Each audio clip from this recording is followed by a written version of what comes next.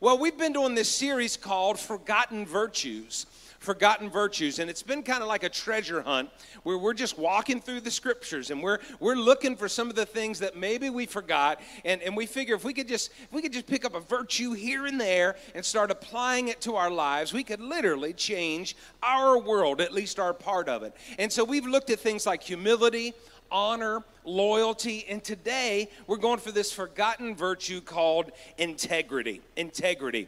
If you Google integrity, this is the way Mr. Google defines integrity: the quality of being honest and having strong moral principles, moral uprightness. Number 2 says the state of being whole and undivided. Now, that's Google's definition. Over the years, I've heard preachers define it in a number of ways. Someone says this: integrity is who you are when no one is looking. It's a pretty good definition of integrity. It's who you are when no one is looking. Somebody else said it this way: integrity is when your behavior matches your beliefs. It's when your behavior matches your beliefs. Another person said this: integrity is a life with nothing to hide. A life with nothing to hide. And kind of my definition of integrity is pureness of heart before God and man. It's pureness of heart before God and man. We could spend all day defining integrity, but as with all virtues, they are better experienced than explained. We've all encountered a person with integrity. Every one of us has. You've had an interaction either at work or at church or in the community or in your family, and you just walk away from that interaction knowing that was a person of integrity. How many's ever experienced that? You just knew it. That's just a person of integrity. But on the other hand, we've also encountered a person with a lack of integrity. And when you walk away from that encounter, you just go, I just need a shower. Come on, how many's ever experienced somebody else? Yeah, you've experienced that, right? You just you don't have to necessarily even put it into words. You just feel it. You have just experienced that. So this morning, we're going to get into an Old Testament Bible story that really has 3 main characters. The first guy is Naaman. Naaman is He's a commander. He's second in command to the king of the Syrian army. He's not a Jewish guy, okay? He didn't worship the God of the Bible when we start the story, but he will before it's over. He was a very successful military leader, but this guy, Naaman, had a huge problem. He had leprosy. He had a huge problem. He had leprosy. And he had gone everywhere trying to find a cure. He had gone to his king. He had gone to the king of Israel. And I'm sure he had gone to all the doctors and probably tried everything out there, every product on the market. But he couldn't get cured. He's still dealing with leprosy. And then our second kind of main character is Elisha.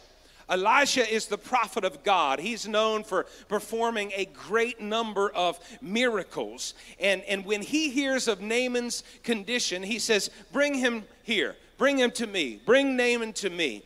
And then the third character is actually Elisha's servant. His name is Gehazi. He's Elisha's servant. It's safe to assume that Gehazi is kind of like a prophet in training. Right? So he's living with Elisha. They're probably bunking together. He's learning the ministry. He's probably carrying his Bible with him, his scrolls with him. You know, and he's probably, if Elisha needs anything, he's going and getting the sweet tea. Come on, somebody. He's making the coffee in the morning, and he's watching, and he's learning the ways of the ministry. And if the pattern continues as it had in this time, Gehazi is probably in line to receive the mantle of the great prophet Elisha. Because if you remember anything about Elisha, he had received the mantle from the man of God he served, from Elijah. That mantle had fallen upon him, and he actually did twice as many miracles as his predecessor, Elijah. So Gehazi is really in a good spot here. We believe that he could potentially be the next major prophet in the nation of Israel. So now we know kind of our characters, kind of 3 main characters. Let's get to the story. So Naaman travels to see Elisha, and Elisha does something a little different. He actually, after he said, send him to me, he actually said, but I'm not going to see him. He said, bring him here, but I'm not going to see him. Just give him these instructions. I want him to go to the river Jordan, and I want him to dip in the river 7 times.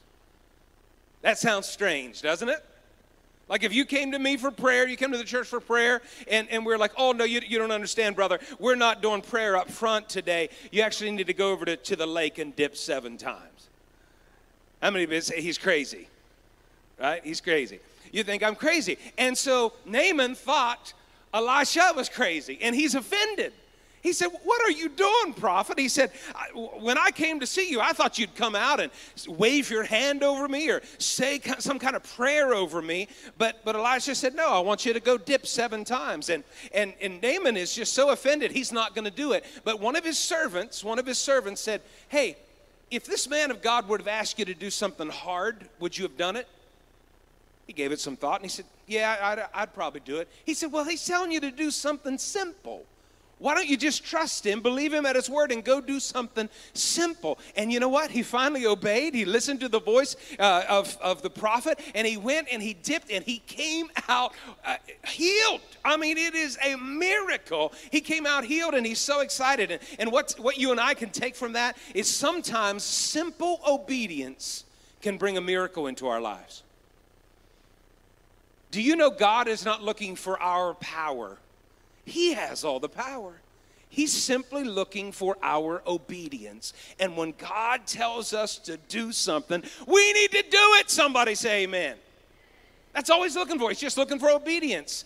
And so Naaman is healed, and he's so excited about it. He comes back, and he wants to thank Elisha by giving him a gift. Let's look at the scripture. 2 Kings 5 and verse 15.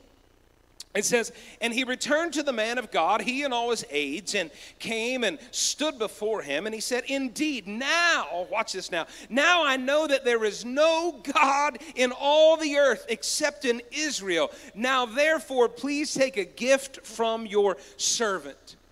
Now, often when we read this story, we get excited about Naaman being healed of his leprosy. But let me tell you, that's not the biggest story, or not the biggest miracle in the story. The biggest miracle is this guy who's outside the covenant of Israel. He's not a Jew. He doesn't worship God. He worships false God. But now that he's had an encounter with the God of Israel, he proclaims, now I know there is no God except Jehovah. Can we give God praise today? There is nobody like him. There's no other God before him, no other God beside him. He is high and lifted up. He is God Almighty. He's God all by himself. Nobody voted him into being God. There was no committee that appointed him as God. He is the great I am, and he's worthy of our praise. Verse 16, but he said, as the Lord lives before whom I stand. This is what Elisha says in response. Remember, he says, here, let me give you a gift. You see, in his culture, when he's worshiping false gods, they had to pay for miracles. They had to pay for prayers to be answered. And so he didn't pay ahead of time, but he got his miracle. And so he brings with him a bunch of silver and 2 changes of clothes. And he looks to the man of God and he says, you know what, let me thank you. Let me thank you with this gift. But look at the integrity of Elisha. Elisha says, as the Lord lives before whom I stand, I will receive nothing. And he urged him to take it, but he refused. Friends, there wasn't necessarily anything wrong with Elisha receiving this gift. It wasn't like God had forbidden him to receive the gift. But again, we have to understand what God was doing here. God was drawing this Syrian commander to salvation. And because Elisha is a man of integrity, he said, I don't want to do anything to taint this experience. I don't want to do anything to take away from the holiness of this moment. So you know what? You know what, Naaman? You keep your silver, you keep your clothes, and I want you to know, and I want everybody in your country to know that you cannot buy God. You cannot pay for his gifts. Naaman, he has healed you simply because of his goodness and kindness. Isn't that a beautiful picture of who our God is? And that's a beautiful picture of integrity that Elisha says, nope, I'm not going to take anything from you. Unfortunately, his servant Gehazi, not walking in the same integrity. Look at 2 Kings 5 and verse 20. But Gehazi, the servant of Elisha, the man of God, said, look, my master has spared Naaman the Syrian, while not receiving from his hands what he brought. But as the Lord lives, I will run after him and take something from him. Notice the difference. In the two men of God, in the same circumstance, same story. They're both there. They both see what's going on. One of them says, nope, I will not take anything from you. The other one says, I will run after him and take something from him. A lack of integrity is always fueled by selfishness. I'll say that again. A lack of integrity is always fueled by selfishness. Gehazi wanted something for himself, and he ran to get it. The fact that he ran just shows us kind of this really, accurate word picture of how our flesh often pursues gratification. You ever just get to the point where you say, you know what, I want it, and I want it now. Hot fudge sundae. I want it and I want it. Bananas. I want it and I want it now. New car. I want it, but you can't afford it. It doesn't matter. I want it and I want it now. Just look straight ahead. No one will know I'm talking about you. Right? But we all have flesh. And sometimes we just go after what we want when we want it. And that's what Gehazi did. Verse 21, so Gehazi pursued Naaman. And when Naaman saw him running after him, he got down from the chariot to meet him and said, is all well? And he said, all is well. Now watch what he says. My master has sent me. Lie, you lying dog. His master didn't send him. But he makes up a story and he says, yeah, my master has sent me, saying, here's what my master said. Indeed, just now 2 young men of the sons of the prophets have come to me from the mountains of Ephraim. Please give them a talent of silver and 2 changes of garments. He makes up a story to cover his own greed, and then he makes it sound like it's a really worthy cause. He's like, hey, 2 preachers, kids. That's a sad story right there, right? Just starting off. You know what, PKs, they're bad news. Anyway, 2 preachers' kids have just come down from the mountain. And those poor kids are broke. They've been up there doing missionary work. They're broke. They got some old ragged, torn, tattered clothes. Do you happen to just have some silver? He knew he had it. And do you happen to just have 2 changes of clothes that we could just bless these young boys who are just starting out in the ministry? Anyone feel like you need a shower? Like, that is just, the man of God is lying to this baby Christian who just had this awesome encounter, and he's doing it just to get something from him. You see, he had rationalized in his mind. He knew Naaman had the money. Naaman had already planned to pay for his healing, so Gehazi was like, if I take something from him, what's the big deal? You know what a lack of integrity does? It makes everything gray. That's what a lack of integrity does. It makes everything gray. Without integrity, there's no moral clarity. There's no clarity. There are no clear lines of right and wrong. A lack of integrity will cause you to think so long that you confuse yourself. Anyone ever thought so long on something that you have confused yourself? Like at first glance, when you were trying to make a decision what you were going to do, it was clear. This is the right way, this is the wrong way. But you just kept thinking on it, and then you know what you did? You Googled it. And you found 1,800 opinions on it. Come on, you know I'm preaching good now. And then you texted 3 friends that you already knew would agree with what you thought on it. Come on, you know you did that. I was one of the people you texted. And then you talk it over with a friend, and before long, what was black and white has become 50 shades of gray.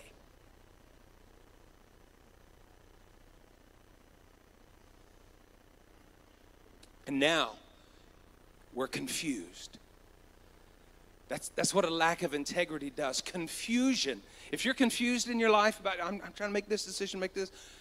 Not always, but many times, confusion is a sign of a lack of integrity. I like what James said. James said in James 3:16, "For where envy and self-seeking exist, confusion and every evil thing are there." Where self-seeking exists. Gehazi said, "I will take something for myself." Where self-seeking exists, confusion and every evil thing are there. Verse 23. So Naaman said, he believes his story about the preacher's kids needing some new clothes. So Naaman said, "Please take 2 talents. And he urged him and bound the 2 talents of silver in 2 bags with 2 changes of garments and handed them to 2 of his servants. And they carried them on ahead of him. And when he came to the citadel, he took them from their hand and stored them away in the house. He hid them. Everyone say he hid them. He hid them away in the house. Then he let the men go and they departed.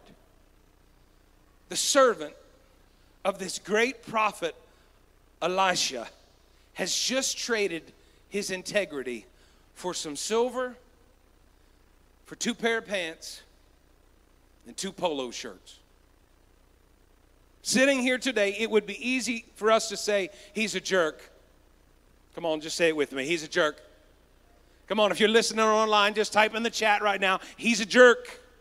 He's just a jerk. It would be easy for us to say he's a jerk, and we just did. But the truth is, he's made a series of bad decisions, and there are going to be awful consequences for him to pay. But if we're honest this morning, sometimes we're the jerk.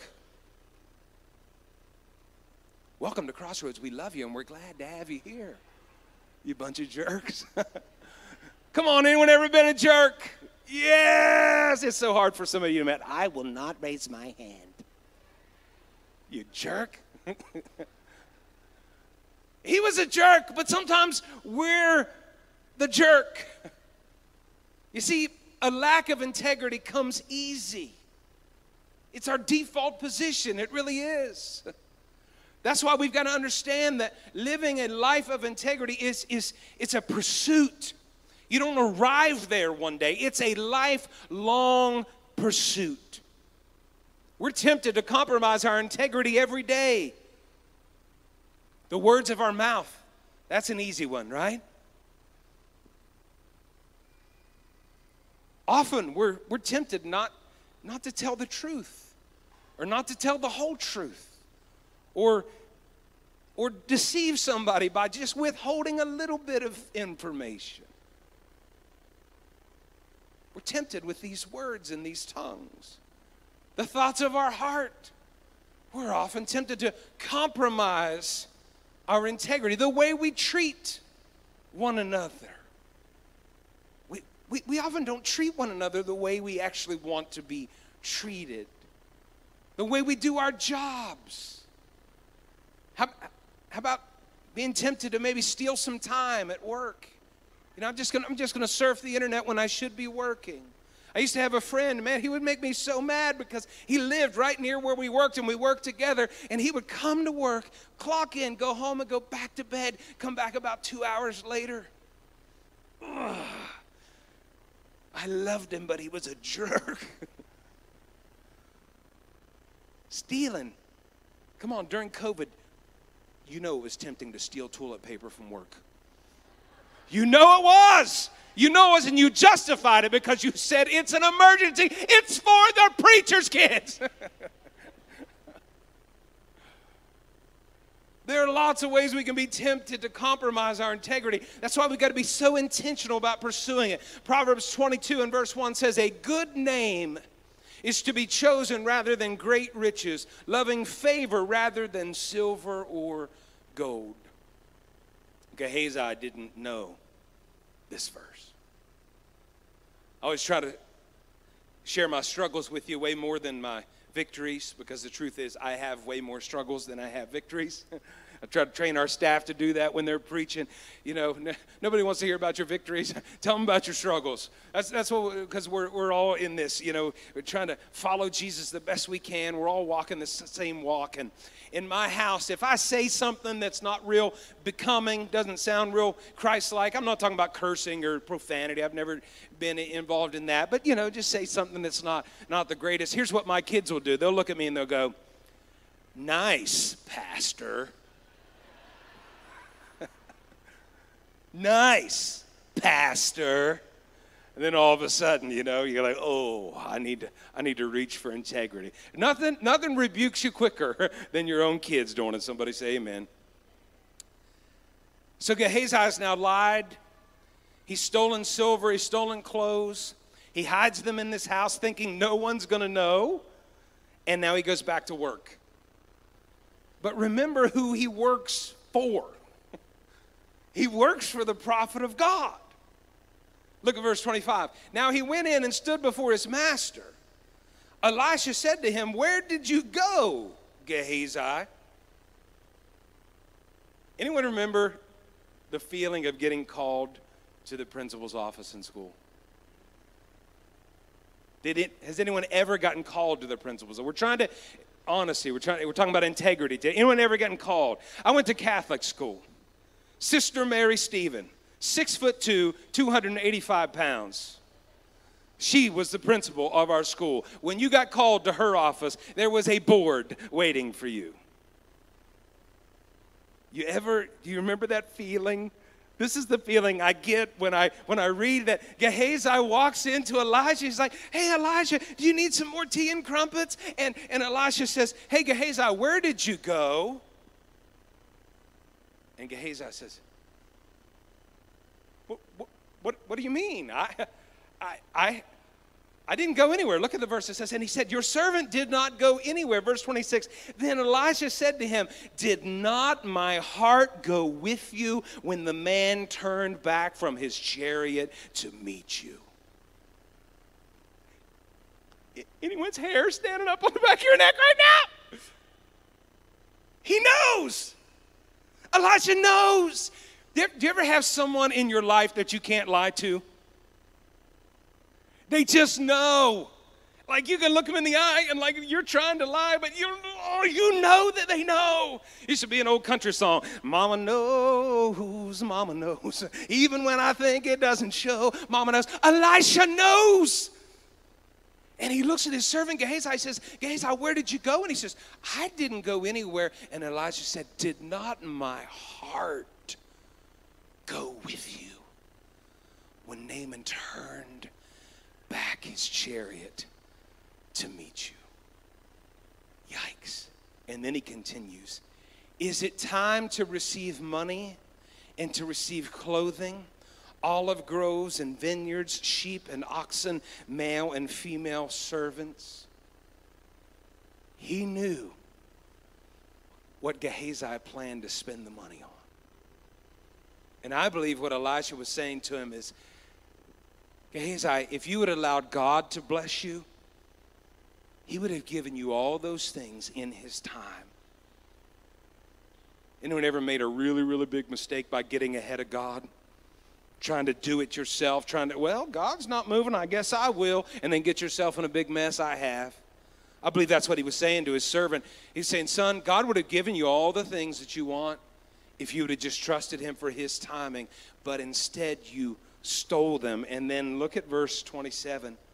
"Therefore the leprosy of Naaman shall cling to you and your descendants forever." And he went out from his presence leprous, as white as snow. Yikes. Why was his judgment so harsh? I don't know for sure, but we have to remember who we're dealing with here. Elisha, remember, had been that servant to Elijah, and that mantle had passed down. And Elijah had done twice as many miracles as his predecessor. The anointing that was on that mantle was growing and growing and growing. And if the pattern would have continued, and it makes perfect sense that it would, Gehazi was in line to receive that anointing, and maybe he would have done triple the amount of miracles. I mean, God had a plan for his life, but instead of staying true, instead of staying faithful, you know what he did? He compromised for some silver and some clothes. And now instead of you and I reading about Gehazi the prophet, we read about Gehazi the leper. He voided his destiny when he compromised his integrity. Remember, God was doing way more than healing Naaman. God was bringing salvation to Naaman. It was holy, it was beautiful, and Gehazi decided to come into that scene with lies and greed, and therefore his judgment was harsh. Friends, I could tell you story after story after story of men and women who compromised their integrity by stealing something, by taking something that wasn't theirs, by getting into a relationship with somebody else's husband or somebody else's wife. We could just go on and on. We know the stories. And it's not like, oh, I made a mistake and okay, I won't do that again. Some mistakes that we make, actually, there are harsh, long-term consequences to those things. I've watched pastors, men of God, who had a great anointing upon their lives, throw it all away by stealing some money, by having an affair. They don't even serve God anymore. It's so sad. I know we want to come to church and feel good, and I'm going to tell you about the blessings of integrity in just a moment here, but I do have to encourage all of us, including myself, let's value, let's treasure integrity. Let's pursue it like it's precious, because it is. Amen. Let's talk about the blessings of integrity for just a moment. How do we apply this in our lives? You see, most of us are not prophets of God, but if we are Christians, we also represent God to a world that may not know him. I think that's what angered God more than anything about Gehazi. Gehazi was one of God's representatives to Naaman, this lost guy. And although we're not prophets, we are God's representatives in our community. Therefore, we got to make sure we're living lives of integrity, because we're reflecting the goodness of God. We've got to display that virtue. You know, when we talk about the blessings of integrity and how it can change our lives, integrity is really the foundation for intimacy. If we want to have healthy, good relationships, whether it's marriage, our kids, friendships, whatever it is, it's intimacy. That's what makes a good relationship. It's trusting someone enough to allowing them to get close to you, and they allow you to get close to them. Integrity is the foundation for that intimacy. Not only is that true in a relationship between you and I, but it's true in our relationship with God. When I'm living with a pure heart, not perfect, but pure, do you know, I can wake up in the morning and I can say, good morning, God. Good morning, Jesus. Good morning, Holy Spirit. I don't have to hide from his presence. When I'm living with a heart that's not divided, I'm not playing a game. I'm not being the hypocrite. Again, I'm not perfect, but I can walk into church and I can lift up holy hands and I can sing, and I don't have to fear the presence of God. I don't have to be ashamed in the presence of God. When I'm living a life of integrity, there's nothing I have to hide from God. Listen, I can pray big, bold, powerful prayers when I'm living in integrity. But if my heart is condemning me because I know I'm playing, there's no faith behind my prayers. There's no confidence. Come on, we've all been there. There's no confidence. But man, when we know, you know what, nope, I messed up this week, I'll mess up tomorrow, I understand that, but I am trying my best to live that life of integrity, then my heart's not condemning me, and I have confidence before God. That's one of the biggest blessings of walking in integrity. But also in our marriages and our relationships. We all know what it's like to break integrity. When integrity is broken, intimacy vanishes. But when integrity is present, intimacy flourishes. It flourishes. You want to have a good marriage? Be a person of integrity. But if your spouse sees you lying to other people, if your spouse sees you being fake, they're not going to trust you to let you in to the deep places of their heart, because you're proving to them that they can't trust you. So I'm telling you, if you want to have a good marriage, you want to have a good relationship, be a person who's striving after integrity. And then as that person observes you, they'll go, wow, I can trust them. And they'll allow you to come closer and closer and closer into their lives. Same thing with our kids. Our kids can see right through us. Nice, Pastor. Right? Our kids can see right through us. And so if we want them to be people of integrity, we need to model it. And that will generate respect. And let me just say something here too. When we're training our kids to be people of integrity, when you know they're lying to you or you know they're deceiving you, don't just let that go. Now, you don't have to shame them. Shame is not a very good teacher, honestly. You don't have to shame them, but instruct them. And if you ask them something and they're lying to you, say, honey, you're not telling me the truth. But let me tell you why it's important to tell the truth. Okay, we're going to figure this thing out. We're going to do it together. But I'm telling you, use those teachable moments to instruct your kids. Because if we're lacking a virtue in our culture right now, it's integrity.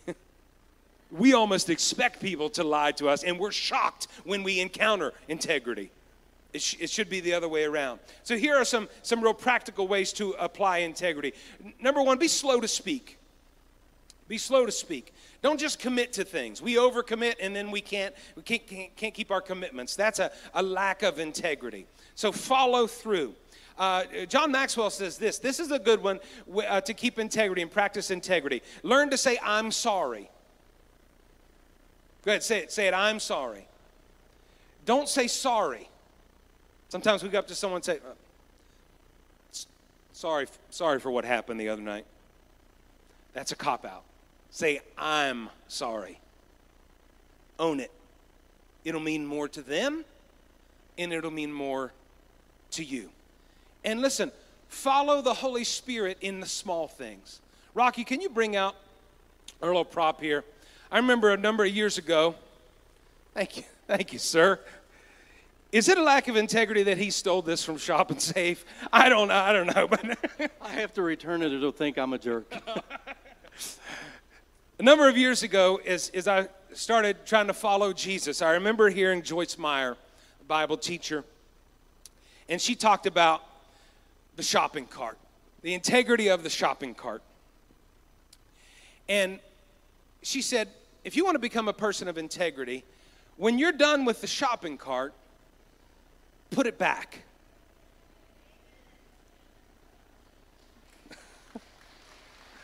Wow, look at it.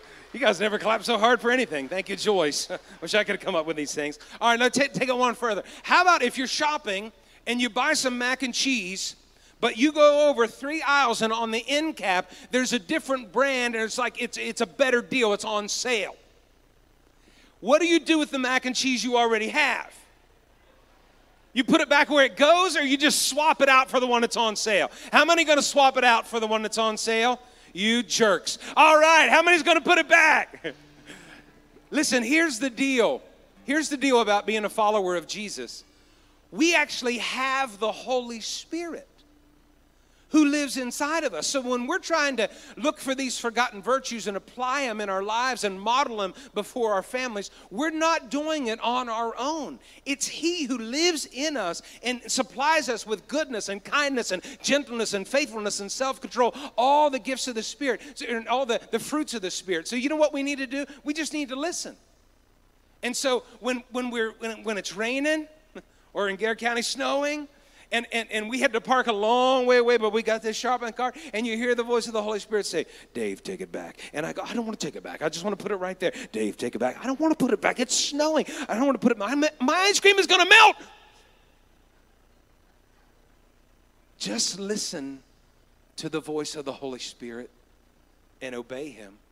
Sometimes simple obedience will even lead us to a miracle. Let's pray. Father, thank you for this day. Thank you for bringing us here together. Thank you for your word. God, we see an example today of one man with so much integrity that he was able to be a great witness and bring salvation to someone who didn't know you.